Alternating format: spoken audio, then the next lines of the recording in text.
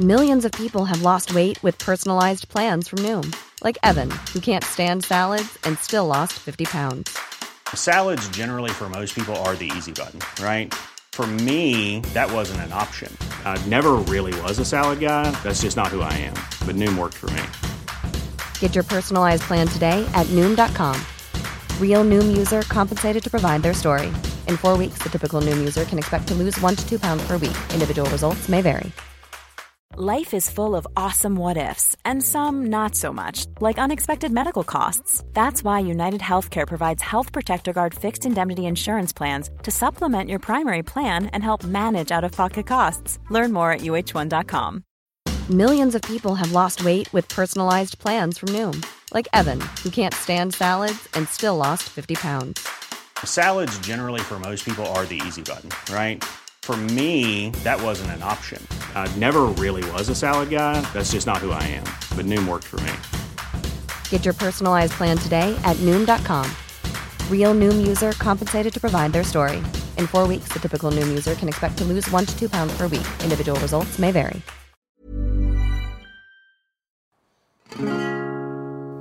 You're tuned to the Steve Donahue Show on CPL Radio, your one-stop daily source for Steve's take on the world of books.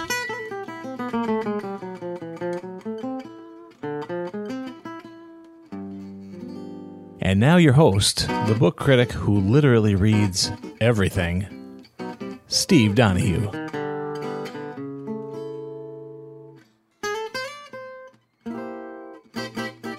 Greetings, fellow patrons of the Cedarburg Public Library, and welcome back to the Steve Donahue Show, where we talk about bookish views, news, and reviews to the fullest extent allowed by municipal law. I'm starting off today with a memory. I'm remembering first thing this morning, right at the crack of dawn, when I was reading on the couch. I was doing a combination of finishing up the night's reading, which had nothing to do with the subject we'll be talking about today, and also looking on the iPad at the news and reading of the dire prognostications for wildfires in California this year. The governor of California mentioning that he has hundreds of separate known fires that are raging right at this moment, and that, of course, many of which bear the likelihood of combining with each other and growing into mega fires like the ones we saw last year and the year before that. And after a while of detoxing from the night's reading and of reading that kind of news, it was time to strap on a pair of clogs and go out walking. So I harnessed the little dog, and we went out for a walk in the very early morning hours before the plague-reduced traffic had begun to accumulate anywhere in my neighborhood, before the perennial construction had resumed anywhere in my neighborhood, when the world, in other words, was quiet. It wasn't quite raccoon and possums still out quiet. We have been out in that kind of pre-dawn moments, and they have their own beauty. But it was still completely quiet, and we were able to just enjoy each other's company. And while we were walking along, with the dew cool grass was, flicking at my feet and at her feet, a thought came upon me. It came upon me completely unbidden, but I couldn't keep it out. And that thought was, this doesn't feel anymore like a summer morning. Despite the news about wildfires, despite the seasonal nature of the hurricane season hyping up, despite what will certainly be warm and humid temperatures at the height of the day everywhere in the country, there was still a hint of autumn. There was still a feeling that reminded me on that early morning dog walk that we are approaching the last week of August. And that no matter what, no matter how bad it gets, no matter how dry it gets, no matter how hot and humid it gets, the seasons here in the Northern Hemisphere in North America are changing. It's actually, no matter what it might feel like, approaching late summer. And that was a weird feeling and a bit melancholy. But one thing that late summer always provokes for me is a set of complicated memories involving Cape Cod. Now, my fellow patrons of the Cedarburg Public Library, situated right there on the scenic shores of Lake Michigan, may not be firsthand familiar with Cape Cod. If you picture the state of Massachusetts, the great Commonwealth of Massachusetts, the greatest state in the Union by a wide and noticeable margin, as a rectangle, then all the way at one end of the rectangle, at the eastern end, there is a fishhook that extends 30 miles out into the Atlantic Ocean. That's 350 square miles of land, and that fishhook is Cape Cod, which was the site of the booming of the American fishery industry 150, 170 years ago. That was its first claim to fame, and the first thing that made it a mecca for money. Of course, the fishing industry moved north, and the fishing produce industry moved south to New York, and so did all the major shipping lanes on the major harbors. Those were glory days, and those particular glory days for the Cape are over. But Cape Cod has since become another kind of mecca. It is a vacation mecca. It has a small but steadily growing population during the off-season, and during the summer the numbers boom. They quintuple or sextuple or septuple. With tourists many of whom build mansions and renovate houses and condos and whatnot that they only occupy during the weeks that they are there for the summer. All the rest of the time they rent them out or they leave them empty. And long before Cape Cod became the kind of signature, really elaborate Disney-style vacation mecca that it is today, it was a more or less normal place. It still swelled a great deal during summertime with tourists, but the rents weren't astronomical. Normal people could live there year-round. And there were many, many seasons where I spent a huge amount of time on Cape Cod. Many seasons before that, I had vacationed there with my family. And even when those days were over, I kept going back to Cape Cod. I know every inch of the place, from down Cape to up Cape. I know every inch of sand dune and pine tree copse and all of the scenic ponds that dot Cape Cod, and every stretch of beach and the different natures and tenors of all of them. And in addition to all of that time spent tramping all over that fishhook with any number of beagles, I've also done a huge amount of Cape Cod reading. It's virtually impossible not to. In the modern era, Cape Cod has always been home to a wide variety of great, salty, old used bookstores. And all of them have a Cape Cod section. Every Cape Cod bookstore used to have a Cape Cod section with standard books in it. Classic accounts of whaling, classic accounts from Henry David Thoreau all the way up, of people encountering the Cape. It brings out in writers, a vast number of writers have visited and stayed, a kind of eloquence, a kind of almost rhetorical ecstasy that a lot of other places do not evoke. And that's the simplest way to put it. It's not meant to be a slight to Niagara Falls or the Great Lakes or anything like that, but the Cape tends to bring out a kind of eloquence, a kind of outspoken ecstasy in its authors that you'd be hard-pressed to find it in other places.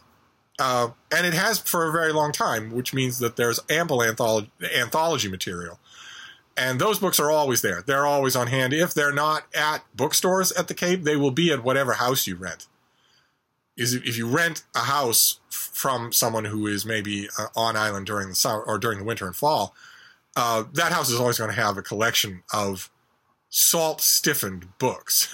You, as a guest, are perfectly free to add to that collection. You may not take away from it. And you will, from house to, I've seen many, many of these houses as a guest and as a tenant, and you will see many of the same books there. And that combination always hits me right at the moment that I experienced this morning, when the summer is just by a tiny flicker ending, when it's just barely perceivable that the raging heat and humidity, the wonderful brazen warmth of summer might be thinning just a little, even at its thickest points.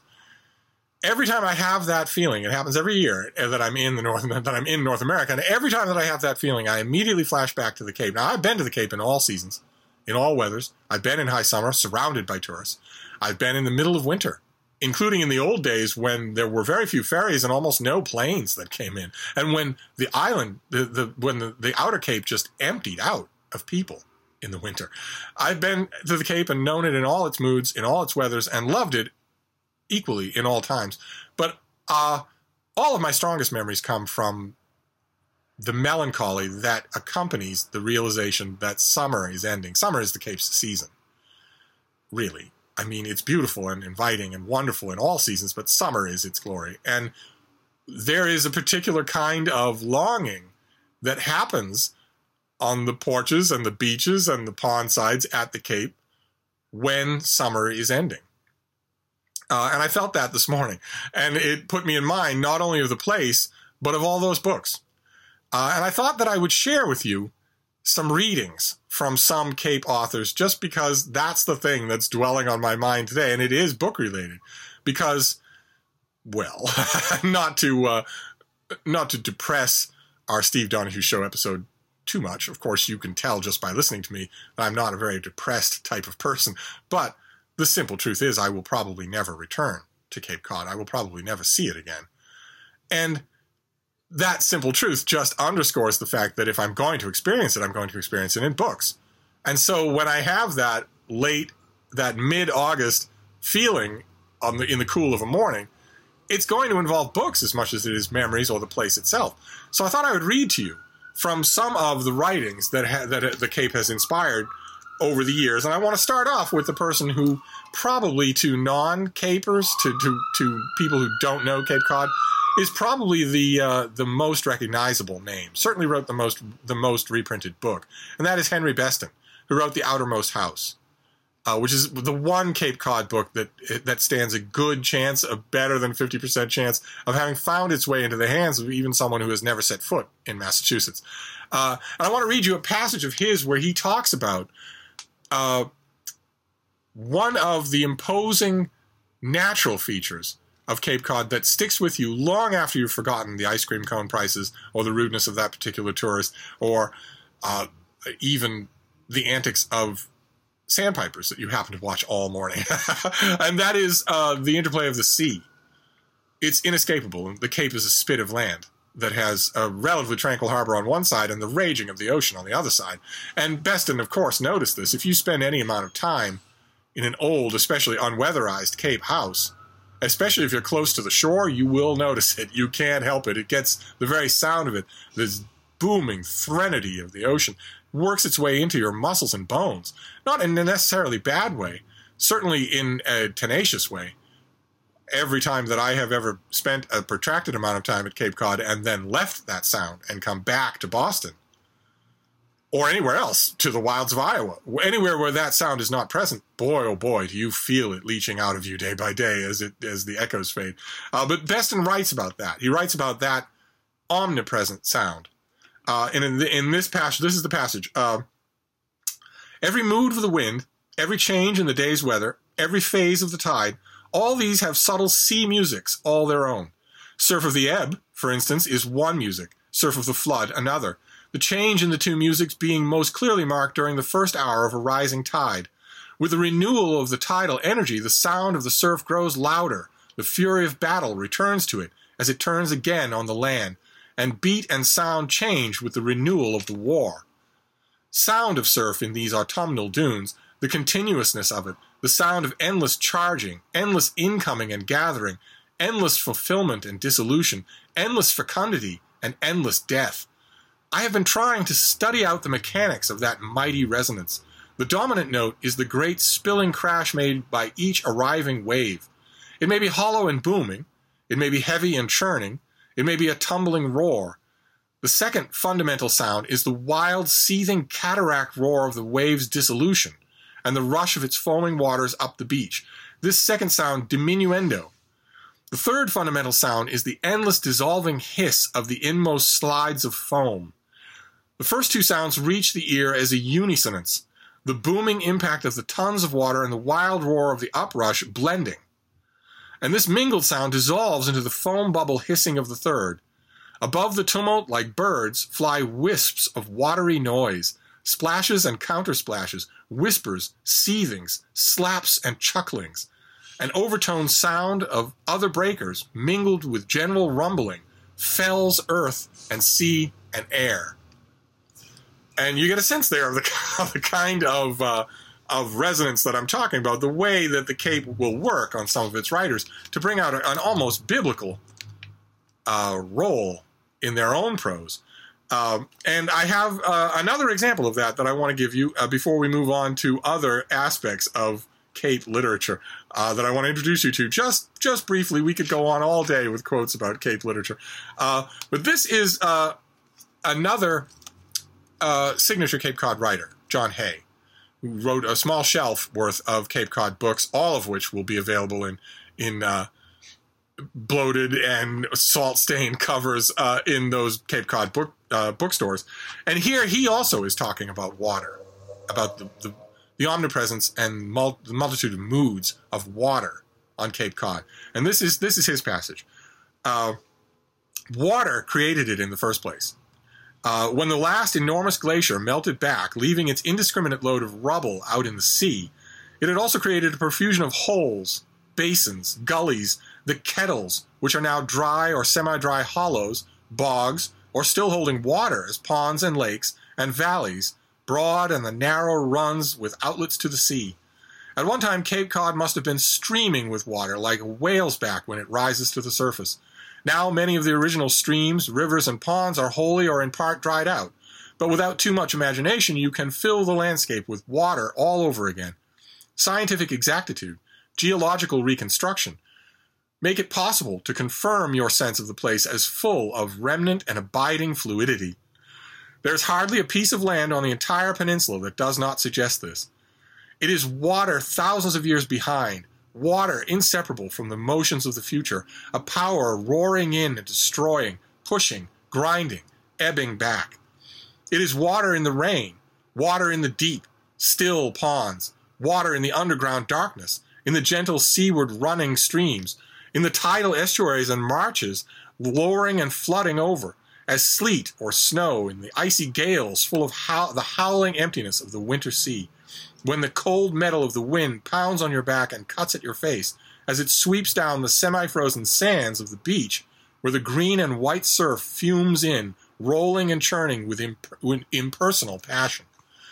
And there you get a sense from that, if you didn't already send it yourself, I'll gladly point it out to you that is obviously written by someone who has experienced winter on Cape Cod. It's a very unforgiving place.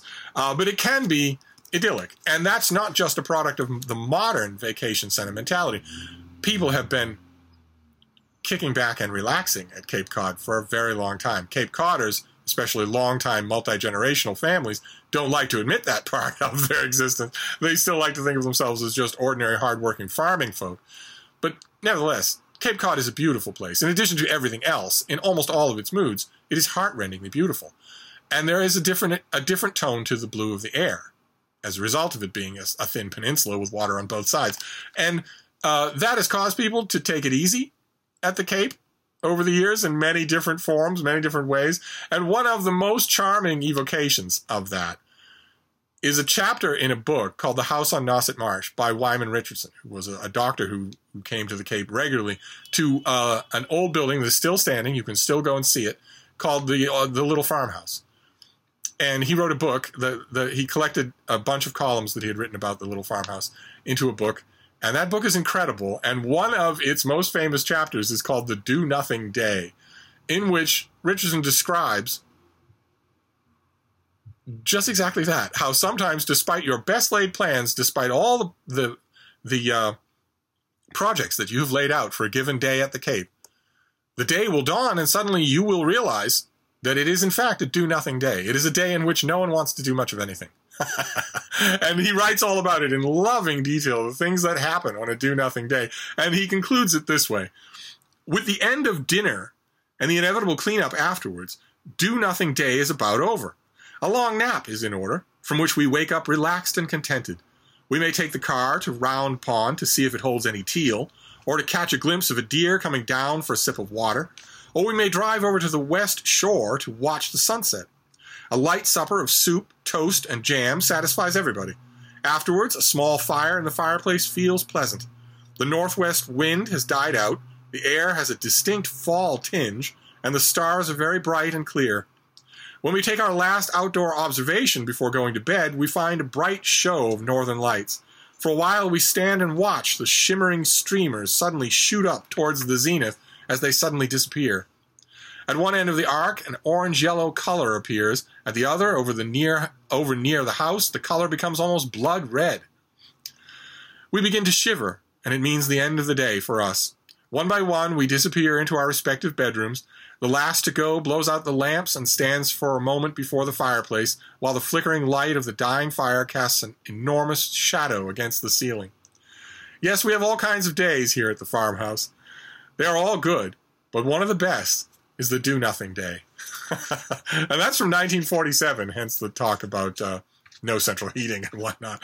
And that is just charming, and I confess that when I am most nostalgic for the Cape, I go back to the house at Nauset Marsh and read to my heart's content a Cape Cod book that reflects not only the Cape Cod that I have left behind, but the Cape Cod that time has left behind, since that kind of living on the Cape is largely a thing of the past. But just to wrap up for today, I want to wrap up with a very famous Cape Cod piece. I won't read you the whole thing, but it is absolutely wonderful. It is, as Robert Finch, another great Cape Cod writer, has pointed out, it has been copied out and taped to refrigerators everywhere on Cape Cod for many, many years. It's by Mary Louise Weissman, and it's called Letter to My Summer House Guests.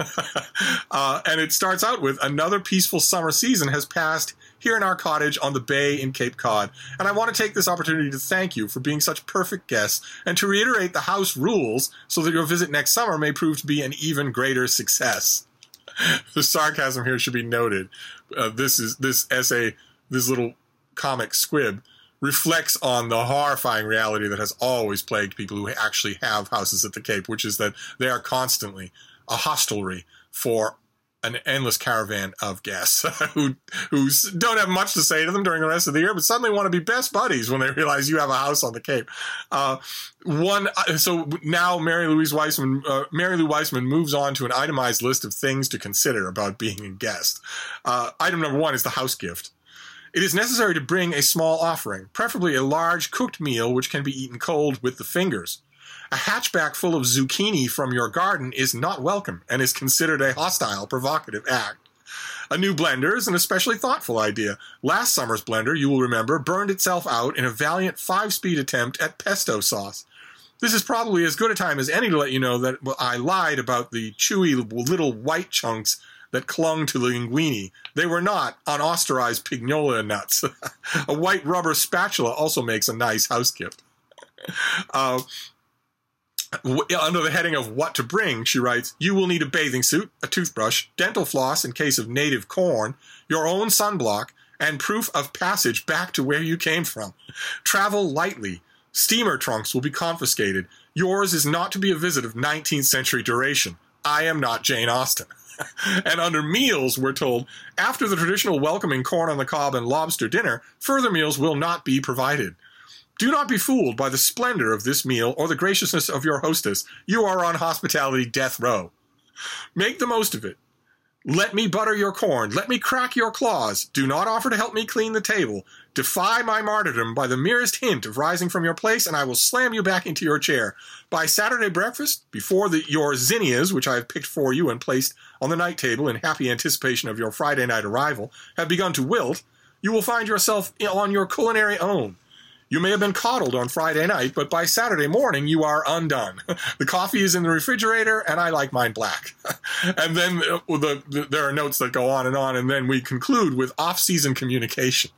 If I should, in the course of speaking with you during the winter months, prove to be suffering from short-term memory loss and invite you once again for the next visit, please be good enough not to remind me of it next spring. A little Cape Cod note that the natives aren't always as hospitable as the travel brochures would have you believe.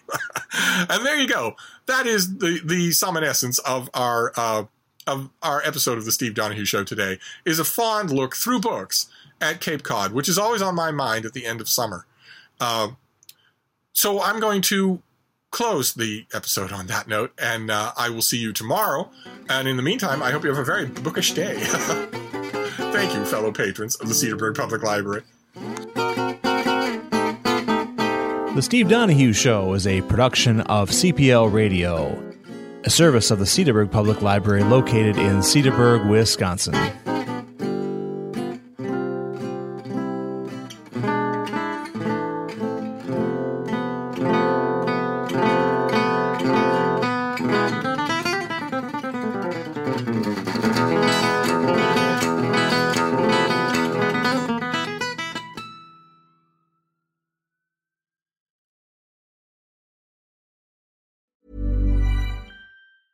Mom deserves the best, and there's no better place to shop for Mother's Day than Whole Foods Market. They're your destination for unbeatable savings, from premium gifts to show-stopping flowers and irresistible desserts. Start by saving 33% with Prime on all body care and candles. Then get a 15-stem bunch of tulips for just $9.99 each with Prime. Round out Mom's menu with festive rosé, irresistible berry chantilly cake, and more special treats. Come celebrate Mother's Day at Whole Foods Market.